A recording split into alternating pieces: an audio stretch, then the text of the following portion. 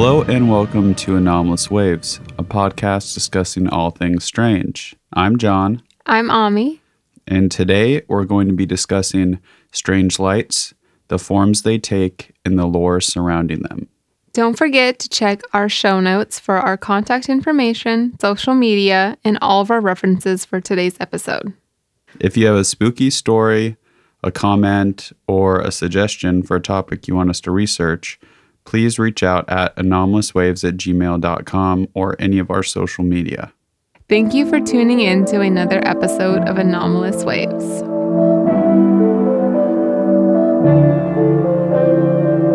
The Min Min light is an unexplained light phenomenon that has been reported in the outback of Australia.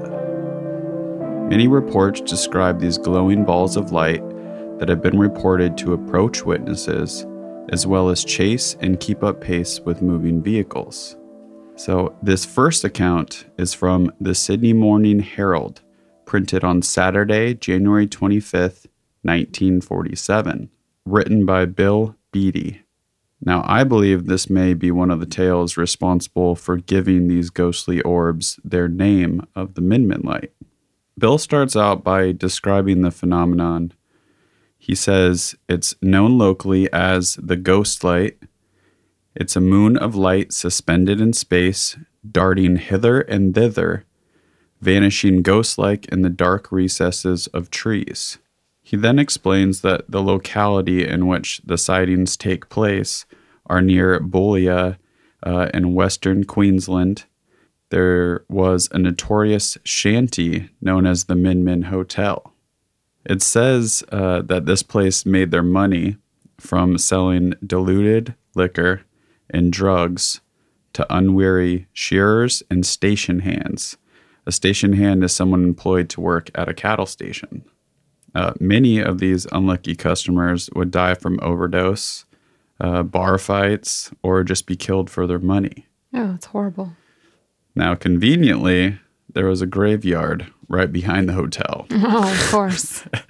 Where many of these folks were buried.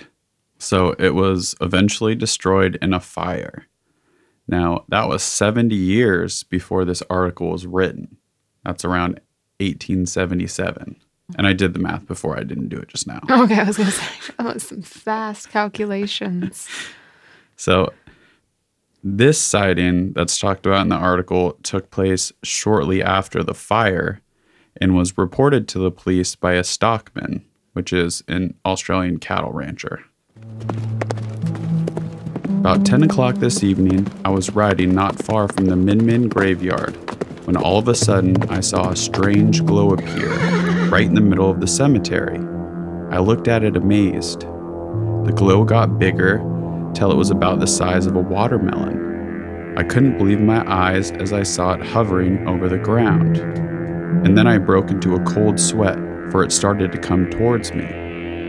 It was too much for my nerves. I was terror-stricken. I dug the spurs into the horse and headed towards Boulia as fast as I could. But every time I looked back over my shoulder, I could see the light following me.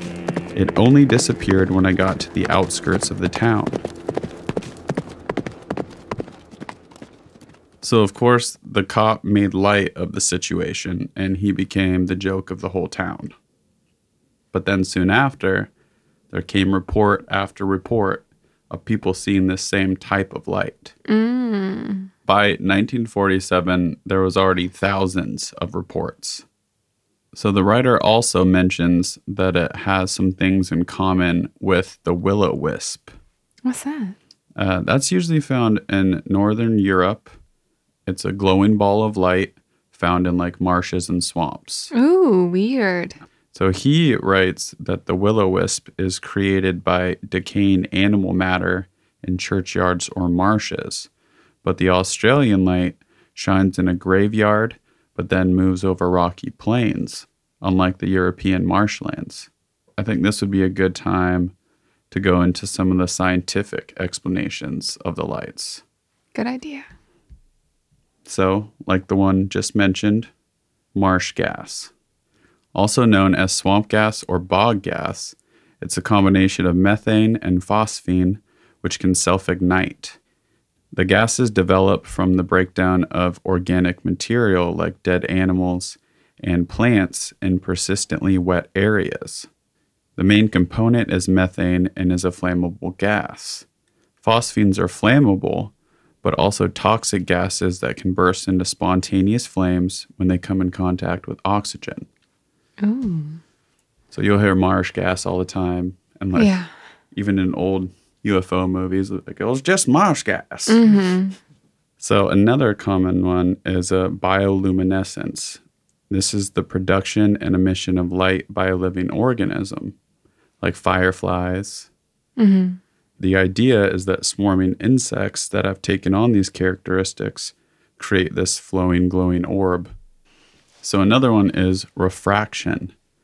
Now, the Fata Morgana mirage can cause remote lights or objects to appear above the horizon. Have you ever seen those pictures of like boats that look like they're floating above the water? Yeah. That's what that is. So this can result in an object which is normally below the horizon to become visible. Some also say it is because of the heat in the desert along with the refraction of light. So another common one is St. Elmo's fire, which is the one you told me about, Yeah. which is a weather phenomenon seen during thunderstorms when the ground below the storm is electrically charged and there's high voltage in the air between the cloud and the ground. So the voltage tears apart the air molecules and the gas begins to glow. I guess it takes about 30,000 volts per centimeter of space to start a St. Elmo's fire. I didn't know that.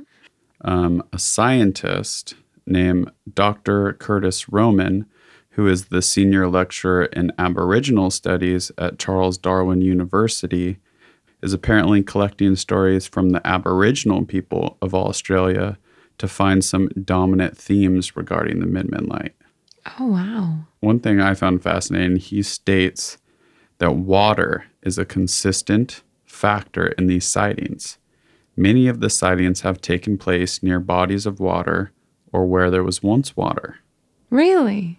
Kind of like the will-o-wisp in the marshlands. Yeah. And so he says there's a suggestion that the lights perform a guardian's role to check on sacred sites and perhaps to scare off people who aren't supposed to be there. I like that. So he also says that the Aboriginal Dreamtime stories should be considered in explaining this phenomenon. Dreamtime is a term used to describe Aboriginal spiritual beliefs. There are consistencies in descriptions of how the lights move, basically like a snake, which may link in with Indigenous people's beliefs about the rainbow serpent. Now, the rainbow serpent or rainbow snake is a common deity often seen as a creator god, known by numerous names in different Australian Aboriginal languages, and is a common motif in the art and religion of Aboriginal Australia. Now, not all of the myths link a rainbow with the snake, and not all describe it as being a snake, but there's usually always a link with water or rain. That leads me back to the will-o-wisp. Mm-hmm. So the will-o-wisp, like I said earlier, is a glowing ball of light that travels around marshes and swamps, but it also has many links to English and European folklore. So it's also known as a jack-o'-lantern, which is where that got its name. I had no idea. And it's said to mislead wary travelers in the marshes who think it's a flickering lamp. Trickster.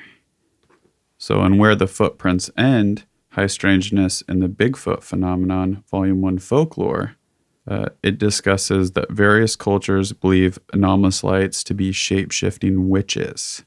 So the New York Onondaga tribe call these lights in the forest witch lights, though they were equally associated with little people. Oh. Sounds very fairy-ish Yeah. and very little gray alien-ish.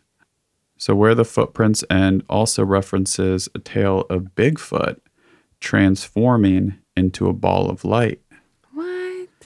So that story was taken from an article called When Strange Creatures Get the Urge to Change by Nick Redfern. This article is talking about this area in Texas called the Big Thicket. It's in the Piney Woods area of East Texas, and specifically about a road named Bragg Road, which the locals call Ghost Light Road. So it apparently has about 3 centuries worth of ghost light reports. That's crazy.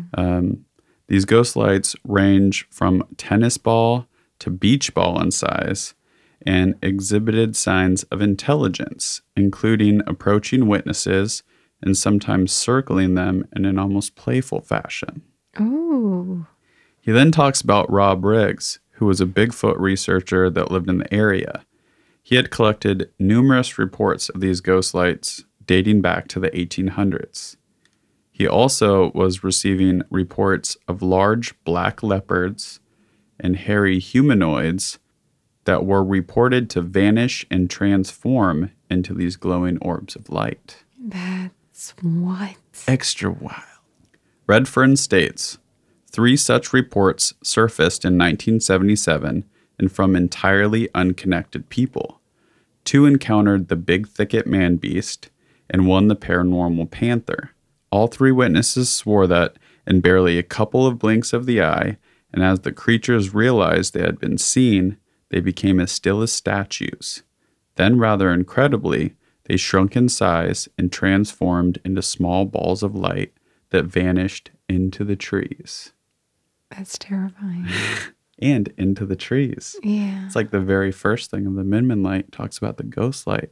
Yeah. Vanishing ghost light into the trees. He then discusses the incident that where the footprints end mentioned.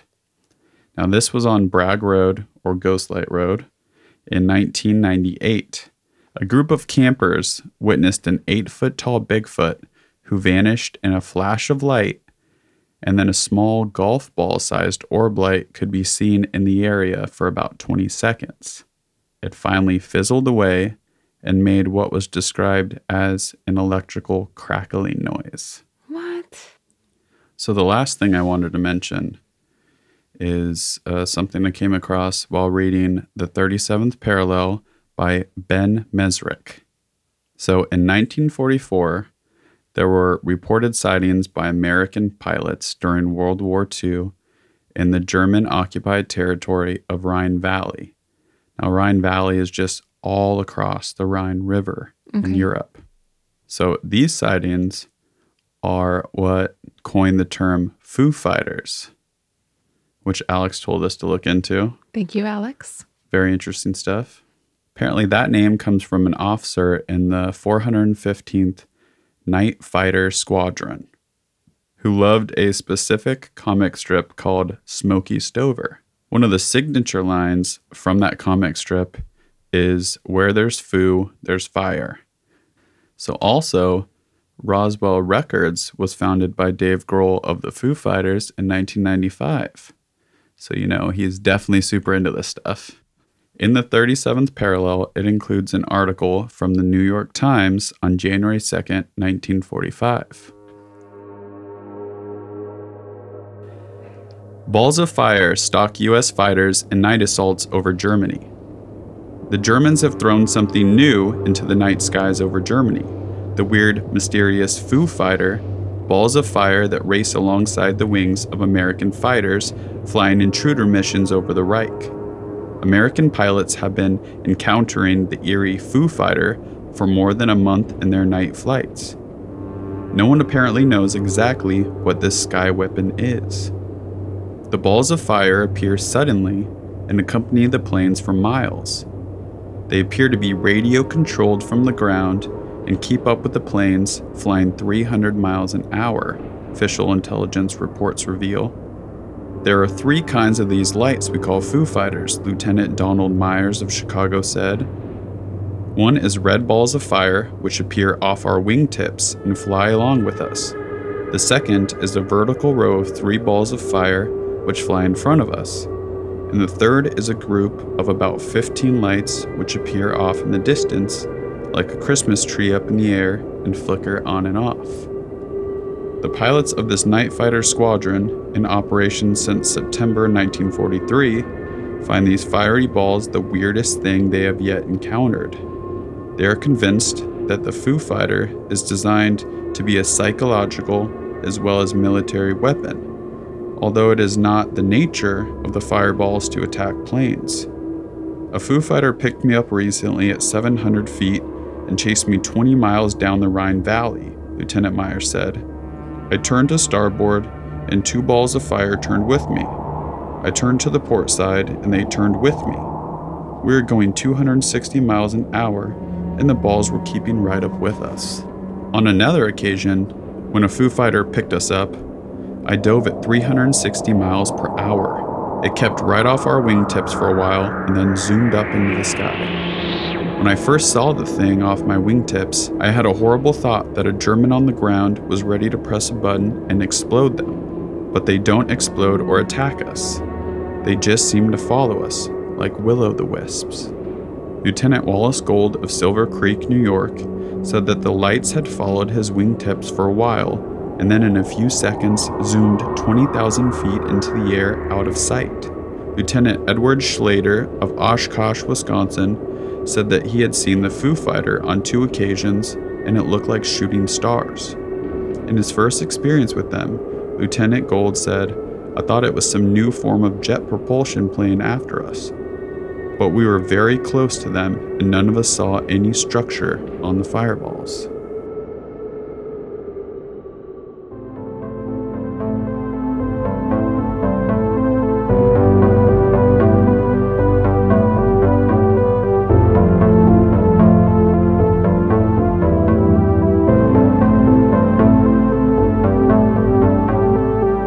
In central Washington, there is the Yakima Nation Reservation, where there has been a long history of UFO sightings and strange orb light phenomenon reported.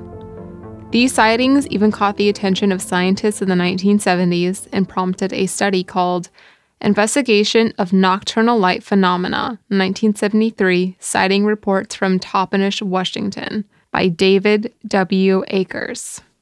One of the reports is from July 27, 1973, at 3:38 a.m.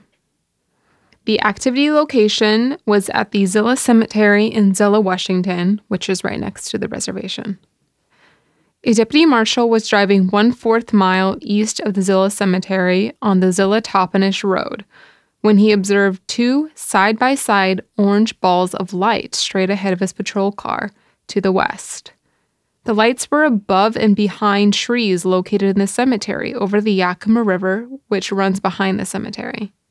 His attention was diverted momentarily from the lights while he shined the spotlight of his patrol car into the yard of a house on his right. He again looked back to the cemetery and saw the lights were moving in his general direction. Yeah. The marshal drove to the entrance of the Zillah Cemetery, opened the gate, and drove into the cemetery grounds. The entrance road heads in a southwest direction, and the observer watched the lights through the trees as he drove approximately 600 feet to a point where the drive is closest to the river. He stopped the car and called the Toppenish police dispatcher on the radio, telling her that he was observing a UFO. Yeah. She informed him the Yakima Training Center had helicopters on maneuver somewhere in the area. The deputy next turned off the car engine and walked approximately 100 feet to a point where the cemetery ends in a bluff overlooking the Yakima River. The lights continued very slowly, appearing to move directly towards him. The lights, estimated about 2 feet in diameter, moved smoothly and maintained a very rigid spacing, as if attached to each other. Throughout the sighting, they remained oriented side by side and had sharp, well-defined outlines. At a distance of about 1/4 mile from the deputy, the lights turned, still maintaining their rigid spacing, and headed south. After traveling approximately 1/4 mile, the lights executed another turn and headed southeast. At this time, the deputy returned to his patrol car and called the Toppenish dispatcher again, saying in no uncertain terms that what he was observing was not a helicopter. The car engine had been off, and he had heard absolutely no noise. Of course. Yeah. It reminds me of the last episode, too. We're going to say it was a helicopter. Yeah. During the entire observation, the lights seemed to generally follow the path of the riverbed. Altitude was just over the trees along the river and nearly the same as the observer. The lights were observed until they disappeared from view behind hills southeast of the cemetery, towards the town of Granger. The deputy had the impression that some mass was between the two lights because of the rigid spacing, but it was too dark to see anything other than the lights, however.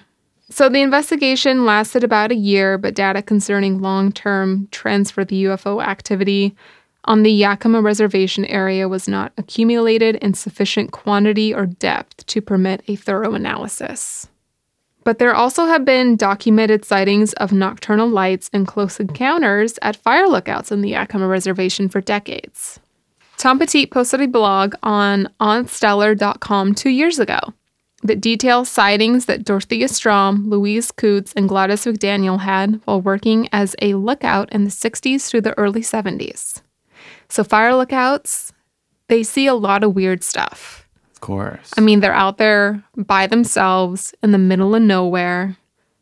Staring at the hills and the sky. Yeah. Strom defines a lookout's job as always being vigilant. You're always watching. When you go off duty, you watch. When you go to bed at night, you wake up 4 or 5 times during the night and look around. You are trained and experienced in the use of maps and knowledgeable of landmarks and telltale signs of fires. In addition to observing, the lookouts file weather reports twice a day and a third report on the wind in the early evening during the summer months. Some of the odd sights that these fire lookouts have seen are reddish-orange or yellowish-orange balls at night, floating in the air at various locations over the reservation. Yeah. So these balls of light are noted to be in the rugged, unpopulated areas of the reservation. Strom and Coots usually observe these objects between 10 and 20 seconds. Generally, the lookouts spot the balls accidentally while turning their heads during watch. Now, rarely do these balls of light afford long-studied observations. These odd balls of light also go out as soon as the fire lookout reaches for a binocular to catch a better view. So they seem intelligent. Strom said, "I'm convinced those things know when you're talking about them." Several times when she and Coots alerted each other by radio of the presence of the objects, the balls simply went out. Strom was looking out a window on a Sunday afternoon in 1964 when she spotted a shining object down a ridge about half a mile away. It looked like a pie pan hanging at an angle. She turned to get binoculars, but when she looked for the object, it was gone. Yeah. So at that point, she heard a noise above the lookout tower, which sounded like a deep whirlpool or the last water going down the drain. So she went to the door to go outside to look, but she had a strange feeling and could not open the door. "I knew if I did, I'd never come back in. I can't explain it," she said. That's scary. Like the portal. Yeah. So the Discovery Channel even interviewed Miss Strom about the lights, and you can find the clip to that video in our episode notes. Miss Strom estimates that she has seen over 100 different kinds of lights and objects. Now, Yakima is also the location of the first flying saucer report, which was made by Kenneth Arnold. Many orbs of light and UFOs are reported by Mount Adams, which is called Peyto in the Yakima language Isiskeen. One of the main reasons I chose to talk about this topic for this week's podcast is because my dad had an encounter with these lights. It was one of the strangest stories I have ever heard. This is what he said happened. I have been continuously certified as a paramedic for 29 years. I have experienced chaos, destruction, and death in my career. I am not easily disturbed by events, but this encounter has remained vivid in my memories. A few years ago, I took a break from being a paramedic and took a private security job doing armed security for a private corporation. The site I was working on was located in a remote part of the Yakima Reservation. It was at a huge manufacturing plant that was closed but in the process of trying to open. The company had acquired private security to patrol that property for insurance purposes. The site's main building was big enough to where you could park a 747 in the building and still have room to walk around.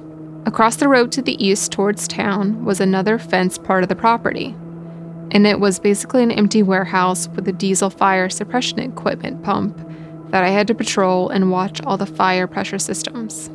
When you work as security at the location, you work alone.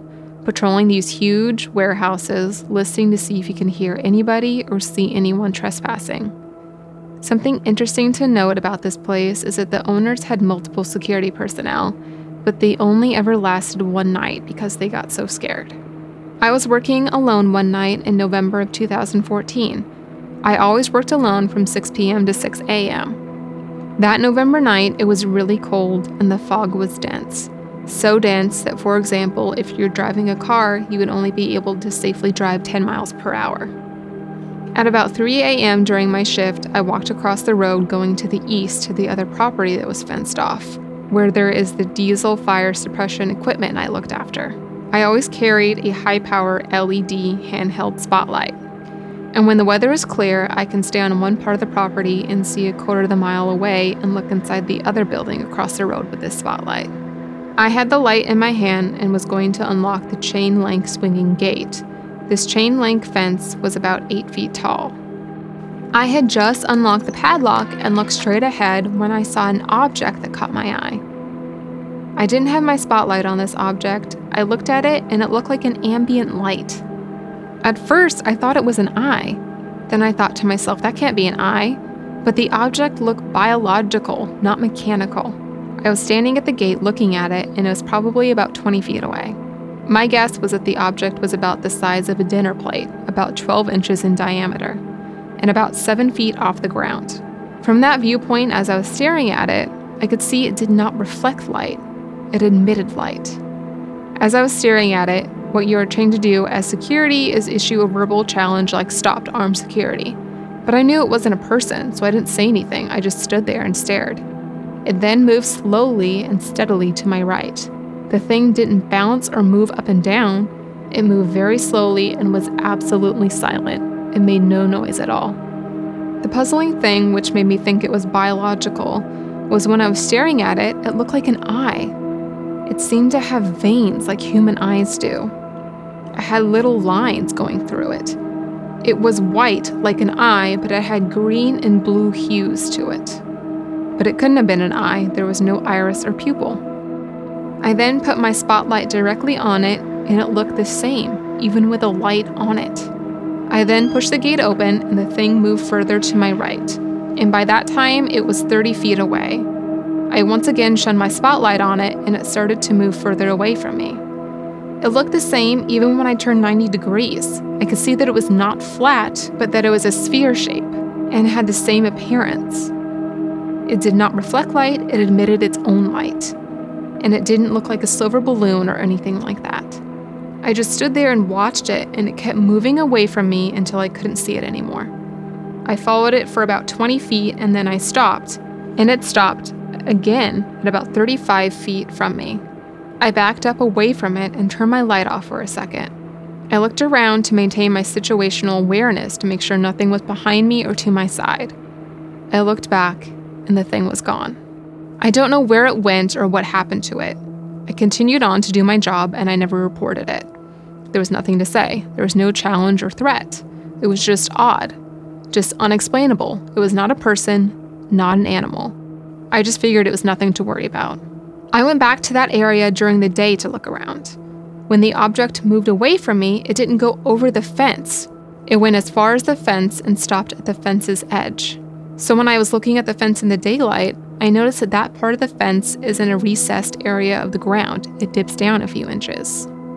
That night, I was looking at the thing straight on, and it appeared to be about 7 feet off the ground, and it maintained the same height the whole time. But if it were an animal, when it backed up to that part of the fence, it would have went into a drop-off and dipped down a few inches and had to have been 13 feet off the ground.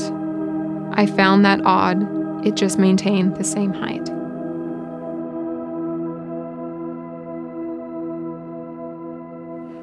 That is a wild, detailed account. Yeah, it's a lot like the deputies in 1973 at the Zillow Cemetery. The veins on it, that kind of description. Yeah. That's one that I've not really come across. No, and it just seemed curious.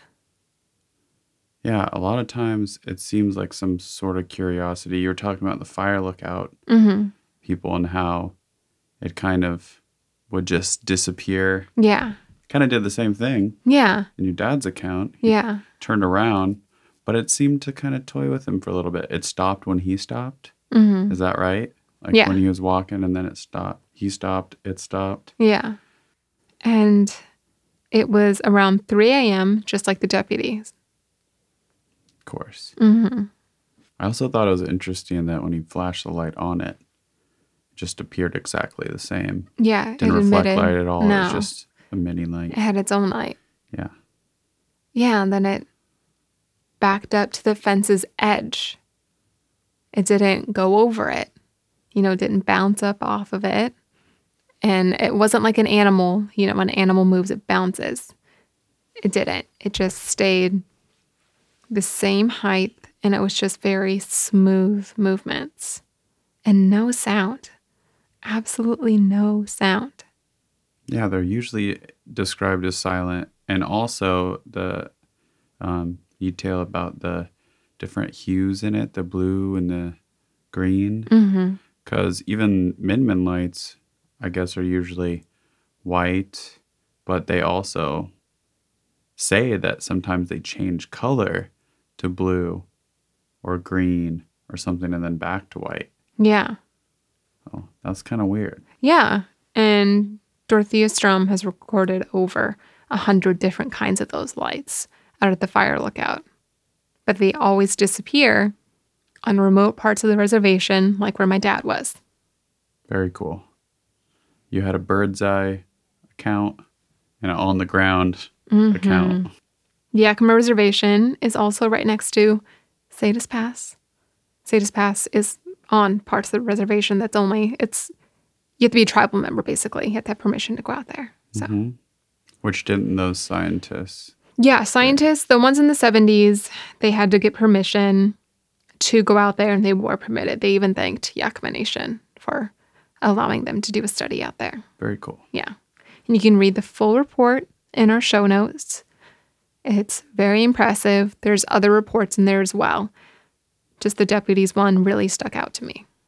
Type 1. Mm-hmm. Report. Type 1. Yep. Yeah, the deputies one stuck out to me because it sounded so much like my dad's encounter.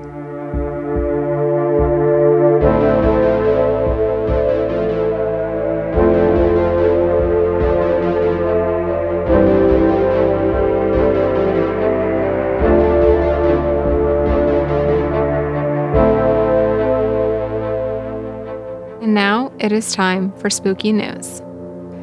Did you know there are currently dog-sized lizards spreading in the southeastern United States? Argentine black and white tegus are a large lizard that can grow up to 4 feet in length and weigh 10 pounds or more.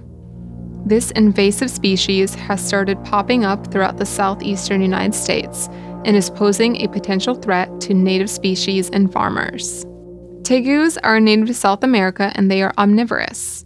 They will eat the eggs of ground-nesting birds, including quail and turkeys, and other reptiles, such as American alligators and gopher tortoises, which are both protected species.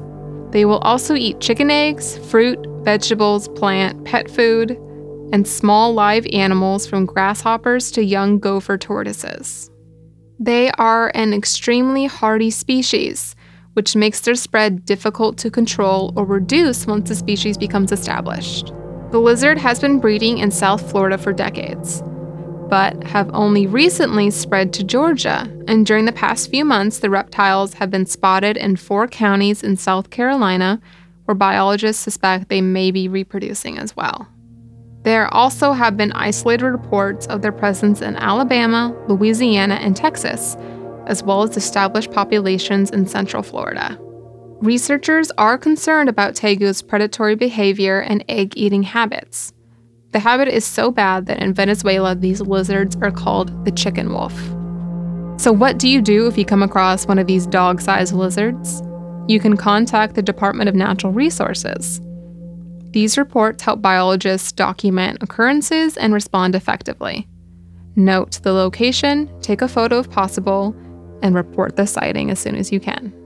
Now remember that although tegus are not a threat to humans, they will defend themselves if they feel threatened.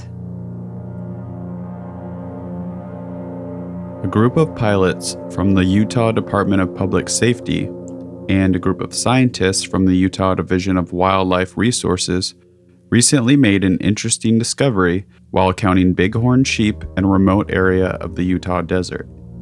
Brett Hutchings, the helicopter pilot for DPS, reportedly said, "One of the biologists is the one who spotted it, and we just happened to fly directly over the top of it. He was like, whoa, whoa, whoa, turn around, turn around." And I was like, what? And he's like, there's this thing back there. We've got to go look at it. The object spotted was a large monolith, 10 to 12 feet high, metal, appeared to be man-made, and was firmly planted into the ground. After spotting it, the crew landed to get a better look. They took videos that were obtained by the local news channel KSL-TV and is included in their report about the incident. Hutchings said, "We were kind of joking around that if one of us suddenly disappears, then the rest of us make a run for it." He also stated, "I'm assuming it's some new wave artist or something, or somebody that was a big 2001 A Space Odyssey fan." The monolith has also been compared to the work of the late minimalist artist John McCracken, who passed away in 2011.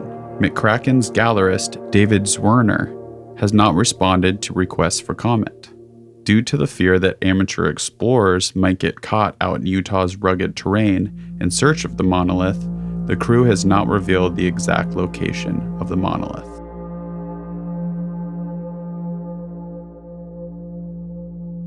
Thank you for tuning in to another episode of Anomalous Waves. If you have any stories about these glowing balls of light, please reach out to us on email or any of our social media accounts. You can find our contact information and social media, along with all of our references for today's episode, in our show notes. Bye. Thank you. Gun Lashish. Lily, say bye.